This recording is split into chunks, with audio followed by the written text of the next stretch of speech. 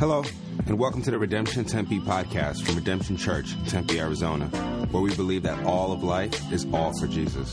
On this podcast, we cover a range of topics including True Story Project, the gospel, and culture at large, and the occasional lesson from basketball or gangster rap. You can find more at our website, tempe.redemptionaz.com. Enjoy. Hello, everyone out there. Hello, Redemption Tempe. It's really good to be here with you once again on our Redemption Tempe podcast. I hope you've been enjoying these. I believe we're somewhere in the episodes of 13 or 14 or 15 at this point. We've been really trying to keep up with most of the books of the Bible as we've been reading through the True Story Project. If you don't know what that is our project to read through the whole Bible as a whole church for the whole year. It started in September, right after Labor Day weekend, on that Monday, September 5th. We are cruising through reading 2 to 3 chapters every day in the Bible, and now here we are in November, starting to get into Joshua and Judges. And for that reason, I am really excited to have with me David Beldman. He's a PhD, a professor, and a teacher up in the wonderful country of Canada in the province of Ontario. But he asked that we can go call him Dave. That's cool with him. Dave, so good to have you here. It's my pleasure. Thanks for having me. And congratulations to everyone who's still on the project at this point. You've gotten through all the laws, so that's really impressive. That's right. That's right. As an encouragement to you all here now through the Pentateuch and into the Promised Land, as the story goes in Joshua. Dave, would you mind just giving us a quick biography of yourself, where you're from and where you live now and what you do with yourself and really how you got connected to us down here in sunny Arizona? Yeah, sure. So I am a professor of theology at Redeemer College up here in Canada. We're in southern Ontario, which actually, if you sort of draw the line across, it's about the same latitude or longitude, whatever it is, as Northern California. So, but it is a bit colder than it is where you are. Yeah, I teach in the theology department at Redeemer and teach most of the Bible courses, Old Testament, hermeneutics, some of the New Testament courses as well. What else was there? Well, let's see. Emphasis. You have an emphasis in Judges, right? You wrote your dissertation? That's right. So I wrote my dissertation on Judges, particularly the last 5 chapters of Judges. If you've gotten there, there's some pretty horrifying narratives in there. But really asking the question, what kind of ending is this? Endings are important, and it's kind of the author's last chance to really drive home what he's trying to communicate. And so what kind of ending is this for Judges? So we'll probably get into that. Yeah, you bet. Are you married, family, things like that? Yeah, I'm married. We have 4 children from ages 5 up till 14. Great! Wow, that's awesome. And how big is the city you're in up there in Ontario? It's not too big, so 85,000 people. Okay, good deal. I hear a rumor that you also ride a motorcycle, so you're one of those dudes? I do ride a motorcycle, yes. This has sort of been a dream since I was a teen, and it just hasn't worked out. But I only started riding a motorcycle about 3 months ago, and the motorcycle I ride is 40 years old, about my age, and I love to tinker around on it, and I just love the vintage motorcycles. Very cool. And you do rock a beard, which is important, I think, in colder Ontario and having a motorcycle, so you fit that profile well. Oh, yeah, it's a necessity. Yeah, hopefully not too many knife fights or whatever. But, and hey, apologies to any motorcyclers out there who are offended that I just somehow associated you with knife fighting. But enough of that. Let's jump in. Let's jump in to talk about the book of Joshua and the book of Judges, and just hit through some of the things that are happening and what people have read or are going to be reading in there. I'm wondering if you can just help us with an introduction to these books, Dave, a preface to them. If you could try to describe Joshua in one sentence, how would you describe that? Yeah, these Joshua and Judges are historical books, and each one of them sort of covers a different period, a time period in Israel's history. So Joshua covers the events around Israel's conquest of Canaan, the Promised Land, and Judges covers the time in Israel's history when they're settling in that land, often called the settlement period or the period of the judges. So in a sense, in terms of its content, it's covering those, but in terms of what they're about, I think it's a bit more complex than that. And I think to understand and to say in one sentence what these books are about, I think we need to understand it in the bigger story. So if you'll indulge me, I'm going to go back a little bit before I answer that question. Yes, is that all right? You're welcome to. Absolutely. Okay. All right. Now, you guys have been doing this big story project, and so, you've been following the story, and you know how important Genesis 12, 1 through 3 is, and that's the calling of Abraham and the promises that God makes to him. And that really is a pivotal moment in the story. And I think you'll see it's really important for us in how we understand Joshua and Judges. Right. And really, when God calls Abraham, he gives him a calling, and he also makes promises to him. And I think we can sort of boil down those promises to three basic things. He's going to make Abraham and his descendants a great nation with many descendants. He's going to forge this relationship of blessing between Abraham and Yahweh, his God, and he's going to give him a land of his own. So a great nation, a relationship of blessing, and a land of his own. Now, all of that was to facilitate Abraham's calling, which was to be a blessing to the nation. So all these things are going to be given to him so that all nations of the earth will be blessed. Now, before we go on to see how that relates to Joshua and Judges, I'm sure your listeners are all aware that call of Abraham was a response of God. It was part of God's redemption plan to overcome sin, rebellion, pain, suffering, and death that entered into his good creation in the fall. Right. And so in order to get back to the shalom, the harmony, and the peace of Genesis 1 and 2, he was calling Abraham, and through Abraham, he was going to restore his creation. Okay, so far so good? Yeah, got it. That's good. Okay, now as the story unfolds, we can see these things being at least partially fulfilled, over the course of the Pentateuch. This is what your listeners have been reading about. So in Genesis, the big question is, how are they going to become a great nation when Abraham and Sarah can't have kids? Who is going to be the descendant and so on. By the time we flip over the page into Exodus, at the end of Genesis, there are 70 souls. In Exodus, 400 years have passed, and they're kind of spilling over the land, which actually becomes the catalyst for the next promise. So right. By the beginning of Exodus, they become a great nation, but they're not in the land. And so God faces off against Pharaoh, and the big question is, who has the claim of God's people? Is it Pharaoh or is it Yahweh? And God brings them out, and really at Sinai. So in Exodus and Leviticus and the beginning of Numbers, there at Sinai, Yahweh is forging his relationship of blessing with his people. He's kind of giving them their manifesto as redeemed people. Yeah. This is how you're supposed to live, and this is how you're going to bring blessing. And so they're called a kingdom of priests and a holy nation. And I think those two, it's interesting that those two terms are used, kingdom of priests and holy nation, because they kind of they're in tension with one another. Okay. So on the one hand, a holy nation, that means separated, right? So they could have their holy huddle and be off alone and be holy. But God says, no, you're not just a holy nation, a separate nation, but also a kingdom of priests.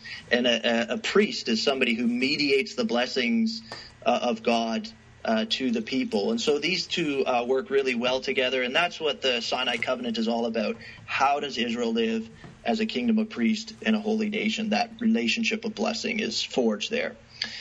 That's great. And then, as we set off from Sinai in Numbers, they head off towards the land. We have this major detour. By the end of the Pentateuch, they're not in the promised land. They can see it. It's just over the river, but that promise has still meant to be fulfilled. So they're a great nation. The relationship of blessing, all the terms of it are set. They're not quite in the land. And then we come to Joshua. Right. And Joshua is about the fulfillment of the land. So they've got their instructions. They know what they have to do. And Joshua, against all odds, God is going to give them the gift of the land. And that really is what Joshua's about, is God finally fulfilling his promise to give Israel the land. Yeah, that's fantastic. And then on the heels of that with Joshua, Judges comes right after that. And a similar time frame, similar audience, maybe slightly different context, correct? Yeah, exactly. So they're in the land. And I find this so interesting. When your readers are going through Joshua, they're going to get frustrated. When they kind of they're going to read chapter 13. By the time they get to 14, they're going to be a little bit frustrated. 15, 16, 17, up to 21. It's very tedious. There are a lot of details, and really, from chapter 13 to 21, it's all about the distribution of the land. And if you read it, it follows a very similar structure. So, gotcha. God, this is the allotment for the tribe of Dan and Benjamin and Judah and so on. And then all the cities and the boundaries, and it's very specific. And at that point, you should be thinking, not, I want to leave this behind, but why all these details? Sure. Right. And the answer is actually given at the end of Joshua, and it all has to do with the significance of this moment in Israel's history, because really all the promises are basically in place. The promises that God made to Abraham are in place by the end of Joshua, and Joshua says as much. So okay. I'm just opening my Bible here to Joshua 23, and Joshua's about to die. He goes to the people. All the land has been parceled out, and 23 verse 14 it says, "And now I'm about to go the way of all the earth, and you know in your hearts and souls, all of you, that not one word has failed of all the good things that the Lord your God has promised concerning you." I'm going to read that again because it's so important. Yeah. You know in your hearts and souls, all of you, that not one word has failed of all the good things that the Lord your God promised concerning you. All have come to pass for you. Not one of them has failed. He's saying it's all in place now. Right. And then if actually we go on to read, there's a kind of covenant renewal ceremony. Your readers or your listeners will know about this. They've read about them in Exodus and Deuteronomy and so on, these covenant renewal ceremonies. And there's one at the end of Joshua. That's how the book ends. And Joshua says, okay, so God has done all these things. Now what are you going to do? Who are you going to serve? Yeah. Are you going to serve the gods of the Canaanites in the place where you're living? That would be the huge temptation. I think as your listeners are reading through, particularly Judges, they keep on going after these foreign gods. And we think, how stupid. Why do they do this again and again? Don't they know this is not what God wants? But this is part of the sort of cognitive but religious environment in which they're living. You move into a new place, the first thing you do as an ancient Near Eastern person is you find out what the local deity is. Okay. Because the local deity is in charge of crops, of fertility of all kinds, prosperity, and so on. So you move into a new place, you find out who the new God is. Right. What you never find in the Bible, I think, really, but particularly we're talking about Joshua and Judges, you never really have Israelites saying, you know what? I don't really believe in Yahweh anymore. I'm not going to serve him anymore, and I'm going to serve this God over here now. Yeah. It's always a synthesis. So they'll have Yahweh, they'll serve him, and they'll pledge allegiance to him, but they will also serve other gods. Yeah. And sometimes they confuse, how Yahweh wants to be worshipped with how these other gods are worshipped. But that would be a huge temptation just because of the time and the culture they're living in. And so Joshua knows this. Yeah. And he says, you're living in a new land, so who are you going to serve? And then they say, well, we're going to serve Yahweh. Yeah. And Joshua says, I know what your hearts are like. You're not going to serve Yahweh. Yeah. And they say, no, we're going to serve Yahweh. And they say it one more time, we will serve Yahweh. 3 times with this, we will serve Yahweh ringing in their ears. All the promises fulfilled. a threefold allegiance to Yahweh, and we turn over the page into Judges. Now, the way I framed that, if we didn't know anything about Judges, we would turn over that page with huge anticipation. I mean, this is amazing. All the promises are there. They're going to be serving Yahweh, and we can see God's kingdom coming in with just amazing effects. The nations are going to be blessed. Israel's going to be blessed. The kingdom is going to come on earth. Yeah, yeah. And we turn over the page in Judges, and, it's a huge disappointment. Yeah, it's quite the bummer, man. It's more of a tragedy than a comedy, it feels like. It is. And really then, so if I were to sum up what Judges is about, it's really about how Israel fails in their calling to be a holy nation and kingdom of priests, and instead becomes more and more like the Canaanites. Yeah. And the effect of this, so that's one sentence, I did it. That's it. But the effect of this is an Apostle Paul run-on sentence. That's okay. It's not only not good for them. So we see all sorts of bad things happening to Israel during this time period because of their just stubborn rebellion. Yeah. So it's not good for them, but it's also not good for the nations that they're called to bless. Yeah. So a direct result of their rebellion is that they're put at odds with the surrounding nations, the surrounding nations that they're called to bless and bring God's blessing to. So it really is quite a tragic book. Yeah, really. And it's interesting how much a couple things come to light when we start talking about it in terms of story. One is just almost to the person, it seems, the people who end up leading God's people. Moses is the prominent one that comes to mind, but Joshua as well. They are faithful to give God's words and commands, and yet they also tell the people, You're going to be a bunch of fools. Your hearts are going to be hard, and all of the warnings and at the end of Deuteronomy about cursed are you if you fall into idolatry, and all the people say amen, and cursed are you if you do this, and all the people say amen, and that. And then Joshua has that similar idea, fear God and choose life, but I know you people. Right, and so there's a tinge of that prophetic sense of what you need as God's people is a new heart, is something bigger than mere rote obedience. Absolutely, yeah. And what's interesting about Judges is you mentioned there Moses and Joshua, and it's interesting. After the death. At the beginning of Joshua, it's framed after the death of Moses. Yes. And we have Joshua leading the people. Judges starts in a very similar way after the death of Joshua, but it doesn't. We don't get a clear sense of who's going to lead. Yeah. And that leadership vacuum does become at least part of the issue that's happening in Judges, that there's no stable leadership.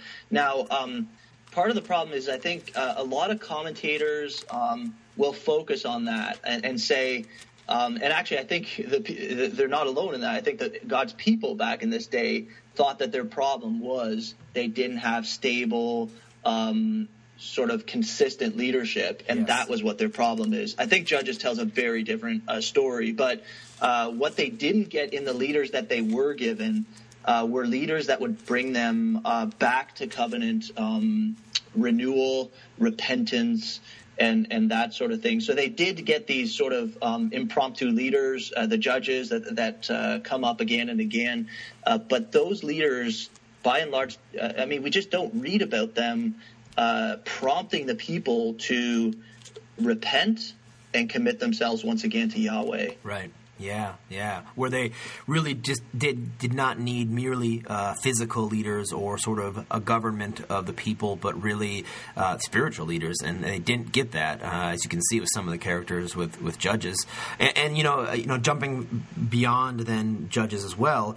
Ruth happens as this beautiful picture of faithfulness and of someone coming near to Yahweh and to worship Him, to be part of His people. But even then, we see those seeds of David with Boaz and Ruth, and then from there into 1 and 2 Samuel, we see Samuel as a prophet raised up, and he anoints the kings, and so there, it's as a story, as a framework, it is fascinating, and it is an incredible story to watch God's people move from slavery through some valleys, no doubt, and Absolutely, many times by their own doings, and then into the dynasties of the kings in some ways too, which even God chastises them for at a later time here, that really he is supposed to be their king, but they want a human king, and so on and so forth.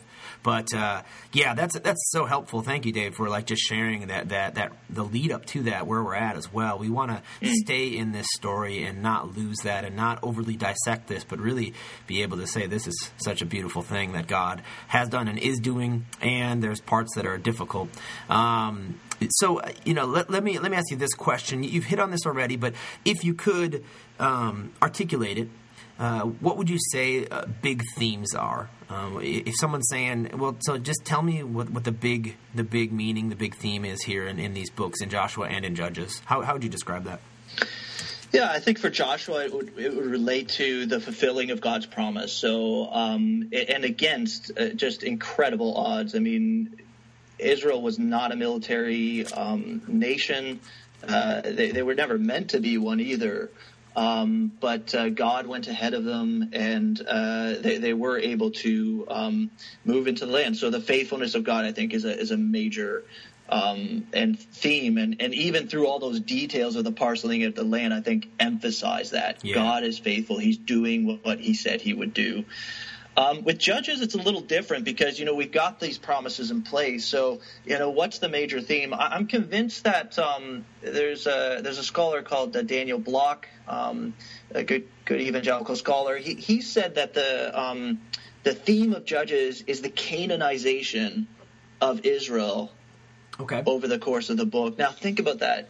The theme of Judges is the Canaanization of God's people over the course of the book, and that almost makes it more depressing, really, because they were called to be this set apart nation for the sake of the nations. Instead, they're becoming more and more like the nations, and it's not good for anyone. Wow. I came across this quote of a sociologist. I think he was Jewish, but his background isn't as important. But he said that as humans, we're always engaged in the making of culture.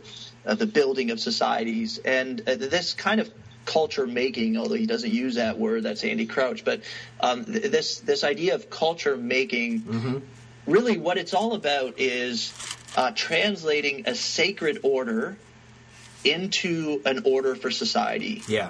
So taking a sacred order and translating that into an order for society. Now, I think what the Sinai Covenant is there for is to show, what Yahweh's sacred order looks like in the Israelite society. So it's kind of translating Yahweh's sacred order into an order for Israelite society. Now, what we have in Judges, the problem, it's bad. Don't get me wrong. It's bad that Israel is worshiping the Canaanite gods. But that's not just a religious thing. Right. So part of the problem is that because they're aligning themselves, the Bible really uses the language of allegiance and loyalty and service. Because they are serving and are loyal to the Canaanite gods and are serving them, that's not just a religious thing. It's playing its and working its way out into their society. So as you work your way through Judges, just make note of what kind of activity are they engaged in? And you'll see actually, you'll see a cycle in Judges, right? Israel does evil in the eyes of the Lord. Right. That arouses God's anger. Right. He punishes them by sending foreign oppressors. Then they cry out to the Lord. Yahweh brings up a deliverer, and there's peace in the land. So there is that cycle, but it's probably better to see it as a spiral downward, because as you go through these stories, you see that things kind of get worse and worse and worse in Israel, in the society of Israel. The leaders, they are becoming worse. The enemies, they end up fighting themselves more toward the end as the book wears on. Gideon fights his own people. Then Jephthah kills like 42,000 Ephraimites, something like that. Right. And then there's, they almost wipe out Benjamin. So it's not just that they're worshiping these other gods, but they're building a society and building a moral order, social order based on the Canaanites. And that's good for nobody. Yeah. That's really helpful, and to see the context of these books in that way is very good. I think it adds some clarity to the way this story unfolds.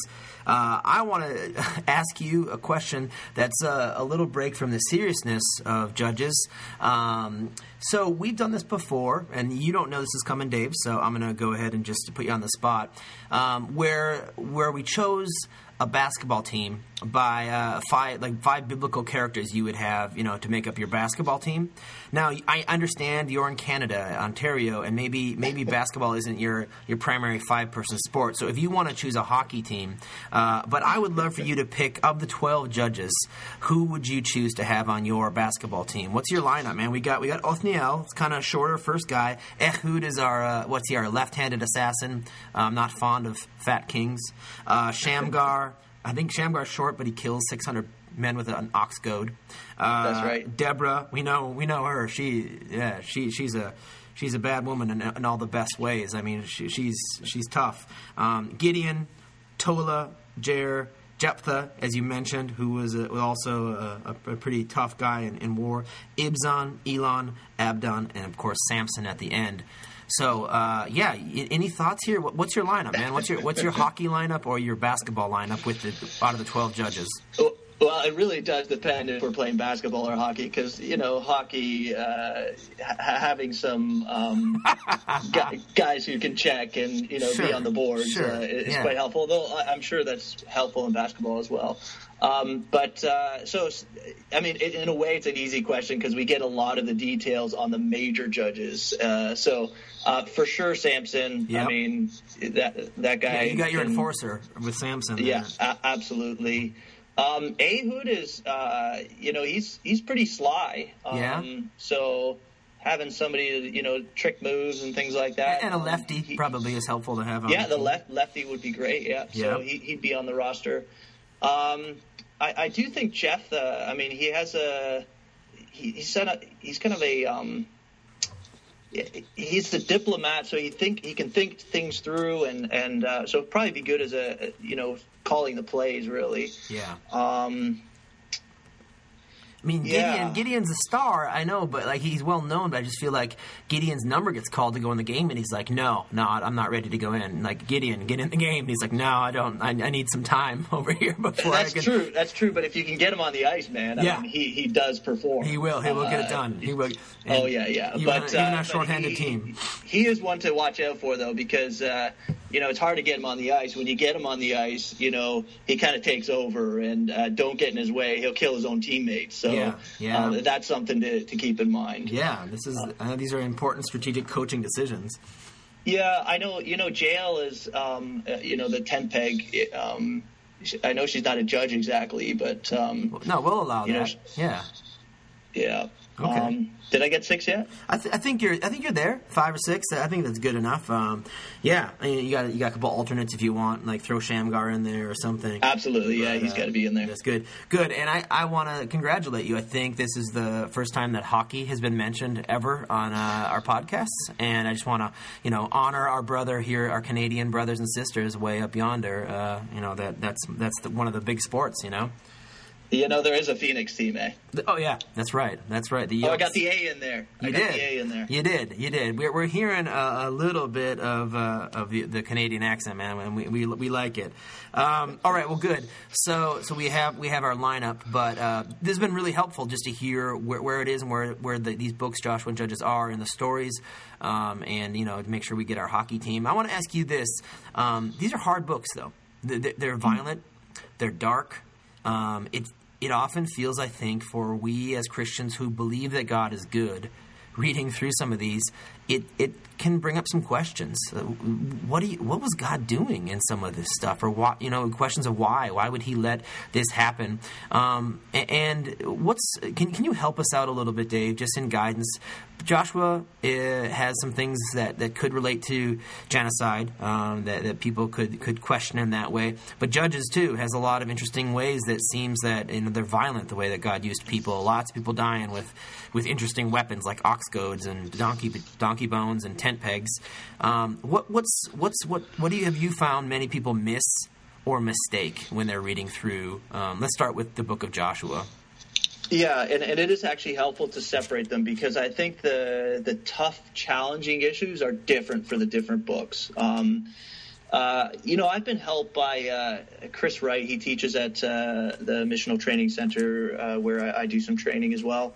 So he's written a book, Christopher Wright, called The God I Don't Understand. Mm-hmm. And he's got a couple chapters in there on the Canaanite conquest and the challenges it brings to us. And I think if we are sort of serious Christians who actually read the Bible and have emotions, this question of the conquest of Canaan is a very, very tough issue. Yeah. And so I think we have to name it. It's very difficult. I think I like how you framed it at the beginning because in these discussions, I think we have to be crystal clear that, first of all, the God of the Old Testament is the God and Father of our Lord Jesus Christ, and their purposes are the same. Right. We have to frame it in the sense that, God, we know and we trust that God is good, that he is trustworthy, that he knows what he's doing, that he's powerful. I think all these things are important when we kind of go through these, because I think in the end this is one that we won't fully have an answer to until we see God face to face. Right. There are some things that can help us out, though. In some ways, I wish God did it a different way. I wish there was a different way, but I do trust he's good, that he's trustworthy, that he knows what he's doing. Yeah. With Joshua, the conquest of the land is a tough one. You can read a lot of different explanations for it. Some people will say, well, this is war rhetoric, and there's kind of hyperbole and exaggeration. There might be some of that. It still is a bit uncomfortable, even if that is what's going on. Mm-hmm. I think reading carefully. So I hope as the audience here has read through the laws, you go through the laws, is a little bit hard to pay attention sometimes, but the way that God told the people they should do warfare would be very countercultural. Sure. So the way that they should treat slaves, the way, I think Deuteronomy, I don't have the reference in front of me, but it says when you go to do conquest of the land, surround the city and offer peace terms. Yeah. Now, peace terms would mean that the Canaanite people would become slaves or servants of the Israelites. But again, read the laws to see what it would mean to be a slave. Patrick Miller, an Old Testament scholar on the Pentateuch, says that, to come in the fold of Israel, even as a slave, you would come into what he calls the good neighborhood. Yeah. You would receive the blessings of the people of God by that association. So there is that. But we do have, Jericho was completely destroyed. All the people in it were destroyed. That's a tough thing. Mm-hmm. There are a couple things that can help. Going back to the promises that God made to Abraham in Genesis 15, where he fleshes out in covenant what that's going to be, he actually says it's going to be 400 years before you get the land, Abraham. So just kind of chill out a little bit, and that particular promise is going to be on the back burner for a bit. Yep. And, I'm just reading it here from Genesis 13 through 16. Know for certain that your offspring will be sojourners in a land that is not theirs and will be servants there, and they will be afflicted for 400 years. But I will bring judgment on the nation that they serve, and afterward they shall come out with great possessions. As for you, you shall go to your father's house in peace. You shall be buried in a good old age, and they shall come back here in the fourth generation, for the iniquity of the Ammonites is not yet complete. Right. And, later on in Deuteronomy, he says a similar thing. He says, Deuteronomy 9:5, because of the wickedness of these nations, the Lord your God is driving them out from before you. Yeah. So it doesn't sort of completely take away the sting of the challenge of the conquest. The conquest was in part judgment. Yeah. And that judgment, there's this language of the wickedness is not yet full. For the Ammonites. They've got 400 years or something before their wickedness has reached its fullness. And you can read in the Old Testament some of the evil things that the Canaanites do. Yeah. Now, we don't want to wish judgment even on the worst people, but that's sort of part of the equation, that these just aren't innocent people sort of living their lives peacefully, and these are wicked nations, and part of the conquest is judgment. Yeah, it's if I can just jump in too, I think you had read earlier from Joshua 23 about all of the good things being fulfilled, and it says in Joshua 23:16, a little late, just a verse after the one you had read, if you, God's people, he's speaking to, if you transgress the covenant of the Lord your God, which he commanded you, and go and serve other gods and bow down to them, then the anger of the Lord will be kindled against you, and you shall perish quickly from off the good land that he has given to you. He's not necessarily playing favorites in this way either. It seems that we as a culture, and maybe even the church, are guilty many times of weakening the holiness of God. We've made it too thin. We've made it into something kind of pious, like holiness is really just about abstaining from bad things, when really God's holiness is a very, very big deal in the Scripture, a very big deal in the mission of who God is. He is a perfect and holy God, and holiness is good. It's not bad, and it's not scary, but it is something I feel like we've thinned out quite a bit. And then in that context, it makes it much harder when God acts out of his holiness to cleanse the land or something, and we think, wow, that seems really capricious or unfair or petty, something like that. I think those feelings can come up, but a lot of that might be just a reflection on our own poor view of God's holiness and really his sovereignty and right to be glorified. Yeah, absolutely. That's a great point. And again, the idea of playing favorites, that's a great point as well. And just to remember, I mean, this the promise of the land is part of God's bigger picture, right, to bless all nations. Yes. So there is a tension there. There's no question. The second point I wanted to make as well is that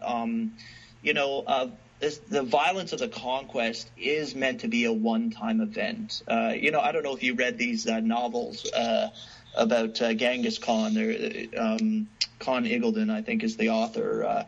They're great novels. And Genghis Khan, I mean, there wasn't, as long as there was land in front of him, there was land to be conquered. Sure. And he just kept on going. He was never satisfied. His kingdom was a kingdom of expansion. Yep. And we do not see that in God's kingdom. Wow. There is conquest, and there's sort of a shelf life of conquest. So, here the idea was to set up God's people in the land of their own, and from there they would draw in the nations, not go out and conquer more nations. So, these things can help a bit, I think, with regard to understanding the challenge of the conquest, but it's still pretty difficult. Don't you find it interesting too, Dave, that even geographically, the very land itself of Canaan, of Palestine, of Israel, whatever political name it has been given over the years, is a really small piece of land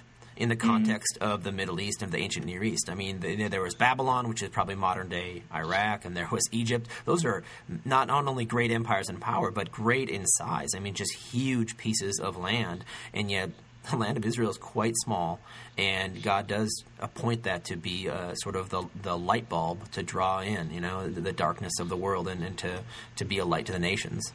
Absolutely, yeah. It's a great point. So, thank you for that. I want to jump to this. This is one of our bigger questions, Dave. Joshua and Judges, as difficult as some pieces can be, overall, as you've helped us immensely here, just to fit it into the greater story of who God is and what he is doing and what he has done, his story of redemption of this world, all the way right from the beginning of Genesis 3, that the offspring of Eve will crush the serpent, and that God has raised up people to be a light, all throughout his story and all throughout the history of this world. Here's a question I'd love for you to just share with us. How do Joshua and Judges, these books, help shape us as God's people, help shape the people of God for his mission? Yeah, it's a good question, and I think that I think the question of God's mission is there all over, particularly Judges, as the moment of all the promises being fulfilled. And we didn't touch too much on asking the audience, which is a bit of a tough nut to crack. But the original audience was probably an audience that had experienced exile. Yeah. So all those promises that God said, if you persist in your rebellion and going after other gods, the ultimate thing is getting spit out of the land. So they're probably a people that experience the stripping back, as I like to see it, the stripping back of the promises to Abraham in order to focus in on the mission. And a great passage for this is Jeremiah 29. Yeah. The people are there, they're in exile. And, the prophets come and, everyone's kind of like, oh, here's God's prophet. What are they going to bring? And it's not a great message. It's not one that they wanted to hear. They wanted to hear we're going home. Right. And the prophecy that Jeremiah has for those exiles living in Babylon who had just seen their world turned upside down, the presence of God leaving the temple, everything destroyed, taken out of the land. And the message to them is get comfortable. Build houses, marry off your children, get comfortable, and seek the shalom of the city in which you find yourself. Because in seeking their shalom, their blessing, you will find your shalom. And I really do think, going back to the promises of Abraham and seeing how these get fulfilled, and then from Judges, which is kind of a turning point, them getting stripped back. So, they're no longer a great nation. They're conquered and divided. Who knows where the 11 tribes are? Right. They're conquered and divided. They're no longer a great nation. They're no longer in the land. They're exiled. The relationship of blessing, well, I mean, that's it seems a thing of the distant past. But God says, those things were to facilitate your calling, which is to bless the nations. And now get to it. Yeah. So, so the original audience is being faced with that reality. You weren't a blessing to the nations with all those promises in place. Look at Judges. Yeah. You were meant to be this holy nation and kingdom of priests, and you became more and more like the nations, and it wasn't good for you, and it wasn't good for the nations either. And so I think it's a clarion call. It's a warning for God's people back then, but I think it's a warning for us today as well.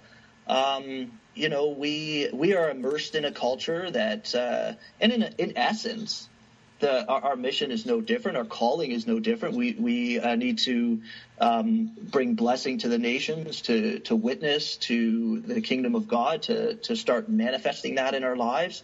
And the real challenge, as it was for God's people in Judges, is the same for us today. How do we translate that sacred order of God and his kingdom and Christ and his kingdom? Right. How do we translate that sacred order into an order for society? And what always gets in the way for God's people are the sacred order of the day, right? Yeah. The spirit of the age, if you will. Yeah. And so for us, it's not, the Baals and the Ashtoreths and those sorts of things.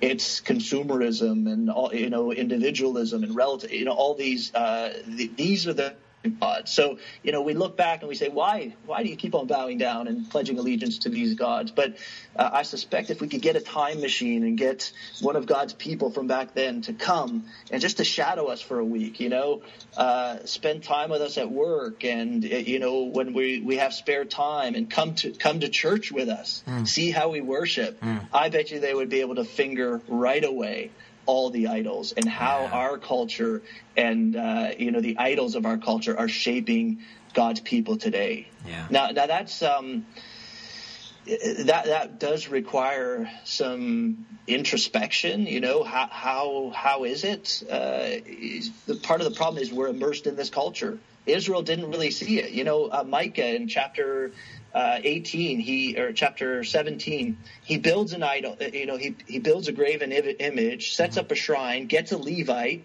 and now he says, "Do you still hear me?" Yep. Okay. My battery might be going. Anyways, he builds all these things, and what he says after that is, "Now I know that Yahweh will bless me." Huh. And Right.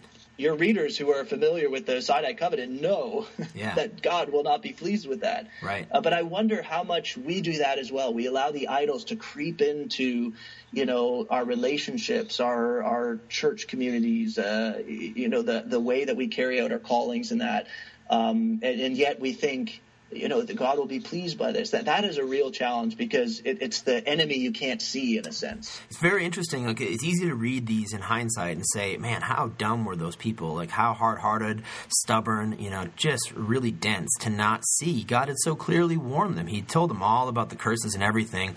And I think we can sometimes take a stance of superiority as if we get it more than they did.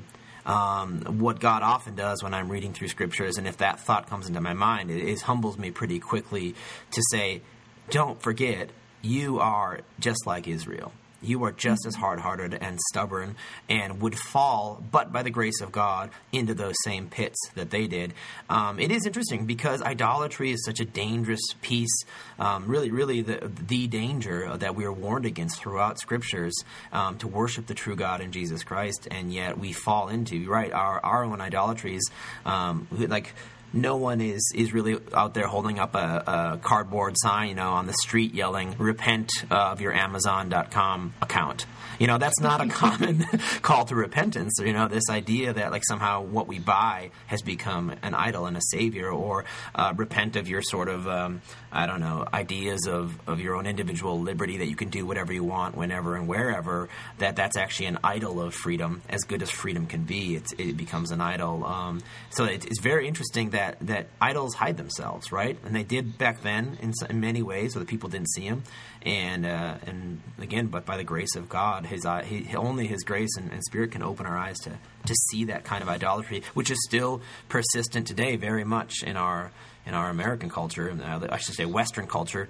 We'll include you Canadians as well. I know you guys don't have many idols at all, but we Americans seem to excel at them. Oh dear, I was just thinking, one of the antidotes, or at least what can help us identify our idols is, the broader global Christian church. Right. That's a great point. People from the global South will be able to identify the idols of Western culture a lot quicker than we will, and we might be able to see things that perhaps they don't see. And, as a Canadian sitting on this side of the border on the day of the election, I might be tempted to pontificate about idols and leadership and all those sorts of things, but I won't. Okay, well, you are free to do so, my friend, if you want to. we would take that humbly. It is, yes, just hello, listeners. It is November 8th as we are recording this podcast, and so it is the day of the election when all of the results will soon be pouring in. I think it's appropriate, Dave, that we're talking about the book of Judges and God raising up some pretty harsh leaders that don't seem to shine as wonderful people sometimes. Right here on our day of election, that's how it feels sometimes with the way it ends up with leadership here too. Let me ask you that, if you don't mind. You have license here to give a thought to this without feeling like you're being judgmental, sitting above us in the north up there. But with something like power. Anything you could speak to from the book of Judges, do you think that helps us to understand the nature of power, whether it's a negative example or a way to lead us to something where God wants us to see power in a certain way?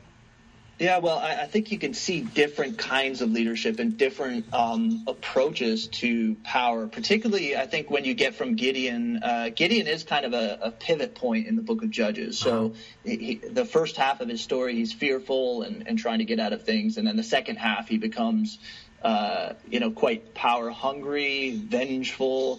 Really, I think even though he denies the offer of kingship, I think he in every way shows himself to be a king, taking the plunder, setting up a city where there will be a shrine, calling his son, my father is the king. That should be sort of, yeah. That's not one of your son's names, is that? I gather you didn't name your son that? No, I don't have any Abimelechs, but or Abimelechs. Yeah, no. So, I mean, you can see, and I'm sure the two candidates, you can see them there in Israel's leadership. And again, we haven't touched on this, but I think the final chapters, there's a refrain that goes throughout there, and it's, there's no king in Israel. Everyone did what was right in his own eyes. Now, a lot of scholars have said, well, I know what that means. If only they had a king, things would get better. Yeah. You know, the things that we see in Judges wouldn't happen. Right. The problem is if this is written to an audience that has just experienced exile, that wouldn't be a solution at all, because the kings actually drove these countries into the ground, and the things like idolatry and immorality, became national pastimes under the kings. Okay. So they were institutionalized in a sense. Yeah. So that's not an answer, and I don't think that's primarily the answer that Judges gives as a solution to the problem. The no king in Israel, I think, refers, as it does later on when Israel does ask for a king, and Samuel's kind of bent out of shape, and God says, Samuel, they haven't rejected you as king. They've rejected me as king. Mm-hmm. And I think that no king in Israel is kind of is another way of saying that. Yeah. You know, they have rejected Yahweh as king. The no king is that they've rejected Yahweh's kingship over them. Yeah. So it's not a political problem. Although politics, it's manifesting in politics and so on, but that's not primarily Israel's problem. Right. It's a problem of who are they going to serve. Interesting, too, isn't it, that is this very same problem that Adam and Eve really had, if you boil it down, that God was the true king, and he had made them sort of vice regents over all of creation, and they rejected him. And they went after, being king themselves, as it were. And that seems like that original sin is present in all of our sin now too. That for sure. we want to become God and not submit to him and his true kingship in our lives. Yeah, that's right. Yeah. And I think another thing that with Judges that we can learn today in the political climate that you guys are at, and I think could affect us as well, is that Jesus is on the throne. Yeah. And I think a lot of this is going to sound preachy, but I think in Christianity in general, we want to say, yes, of course, just like the people of old, we serve Yahweh, we serve Jesus. Uh-huh. And then how we do our politics, how we vote, how we do our business, how we do our leisure, that stuff, Christ's kingship doesn't come to play in that. Yeah. It's not brought to bear. Right. And I think the call for God's people and Judges, not only swear allegiance to Yahweh, but now live that out in your society, in your relationships, in the way you do politics, and all agriculture, everything. Show that. I think the call is the same for us today. Yeah. Let's not just give lip service to Jesus' kingship, but let's show his kingship in all that we do, including the way we vote and understand these political issues. Oh, that's great. Our phrase here is all of life is all for Jesus. Yeah. And that really is hitting at that every aspect, every sphere of our world and of our culture, personally, privately, and publicly, is to be given to Jesus, and to see Jesus as King lived out through our lives, and us living into the kingdom of God. So, man, that's such a good word for us. So I'm glad you got preachy. I'm gonna kind of close this up here. I think I do want to ask. It's so great to talk with you and just hear from you on this. This has been very helpful for us to kind of have some lenses to see Joshua and Judges as we roll into them in the True Story Project. Anything else you want to throw in here? Any other thoughts from you, Dave? You can't ask those open-ended questions. I know, really, that's dangerous. I've talked so much already. Yeah, no. But yeah, I don't know if there's anything that you feel like you definitely wanted to hit before we close it up. Feel free to share that stuff, and I think by the time this is posted, you listeners will be into Joshua, and we move quickly through this stuff, and then into Judges, and we keep moving along. It's pretty fantastic.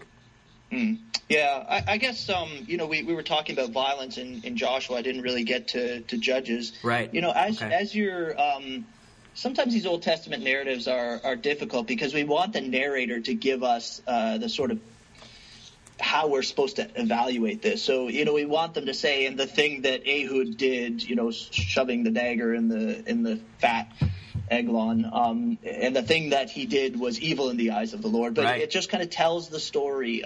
That can be challenging. When you encounter the violence in the book of Judges in particular, just because it's being portrayed doesn't mean it's being portrayed positively, particularly when you get to those end chapters. I mean, with the Levite and his concubine, you'll get there. I'm not going to fill you in on the details, but, that is horrifying stuff. And we really should weep over it. Right. That these sorts of things should be happening amongst God's people, God's people perpetrating this kind of stuff against God's people. That really should make us weep. Just because violence is being portrayed doesn't mean that it's being, promoted and saying this is a very good thing. And another thing just to bear in mind with the violence in Judges as well, it's all stemming back to their evil and their rebellion. So that cycle always starts. Some of the cycles, and pay attention to this as you're going through and reading, there are sort of, I think, 5 elements in the cycle, and not all of them appear in every cycle. Okay. So sometimes the elements drop off. So pay attention to that and try to work out, why in this case and why not in that case. But in every case, it always starts with Israel doing evil in the eyes of the Lord. Okay. So is that, just to name those elements, if I don't have them right in front of me, but it's Israel doing evil, God brings a judge or brings something to judge them. No. Is that how it goes? Let me just correct that. So Israel does evil in the eyes of the Lord. God, it kindles his anger, as the language is used, and he sends foreign oppressors. Okay. Right, so the foreign enemies come and oppress the people. Mm-hmm. Then they experience that for a time, and then they cry out to the Lord. Right. Now that crying out, as you're going through, don't think that that's repentance. Okay. Because actually in Jephthah they do repent. It's the first time that they actually verbally say, "We're sorry, we'll put away the gods," and God actually says, call out to your gods, let them save you. Yeah. It's really, that's a very troubling passage. But anyways, so they cry out to the Lord, which is really, deliver us, God. God raises up the judge defeats the enemies and brings peace. Gotcha. Okay, yeah. So those are the elements. So pay attention to how those work out. But everyone starts with Israel doing evil in the eyes of the Lord. So really, I don't think it's a stretch to say that all of the chaos and the evil and the violence and bloodshed is all a result, and it stems back to their doing evil in the eyes of the Lord. Oh, yeah, that's very helpful too. Yeah, and thank you for sharing that, because I kind of did think that crying out was repentance in a way, but it's helpful to hear that maybe that it wasn't true repentance many times, or if not all the time at least. It's kind of like in Exodus, they cry out to the Lord. It's the same kind of language. Deliver us, Lord. Be, faithful to your covenant. And the reason why I don't think in Judges it means repentance is because the one time they cry out and then they repent also. So it just makes me think that that crying out really isn't repentance. It's a crying out for deliverance. Sure. Yeah. Very, very helpful stuff. Dave, thanks so much for spending this time with us and just having this conversation, and all we got to cover. It is immensely helpful, and these are wonderful things we get to discuss and get to walk through some difficulties through Joshua and Judges, but it's edifying, and we want to see God's power and holiness and grace as we read through these stories, and even as he crushes evil, that it's in all part of his plan and purposes for our world and for his good world. So it's a wonderful thing. We appreciate your time and just your sharing and being here with us. It's absolutely my pleasure. Thanks very much. If you need, as we offer to all of our podcast guests, if you need a dose of sunshine, you always will have a place to stay down here in Phoenix. So just know that, man, here in Tempe. We love you. Oh, man, in about a month I'll be taking you up on that. Maybe ride that old motorcycle down here, That would take you a couple days or something. But you're always welcome. So we appreciate you so much, and thank you for your time and your insights here. And we'll be talking to you soon. Okay, thanks very All much. right. God bless. Thanks, Dave. Bye-bye.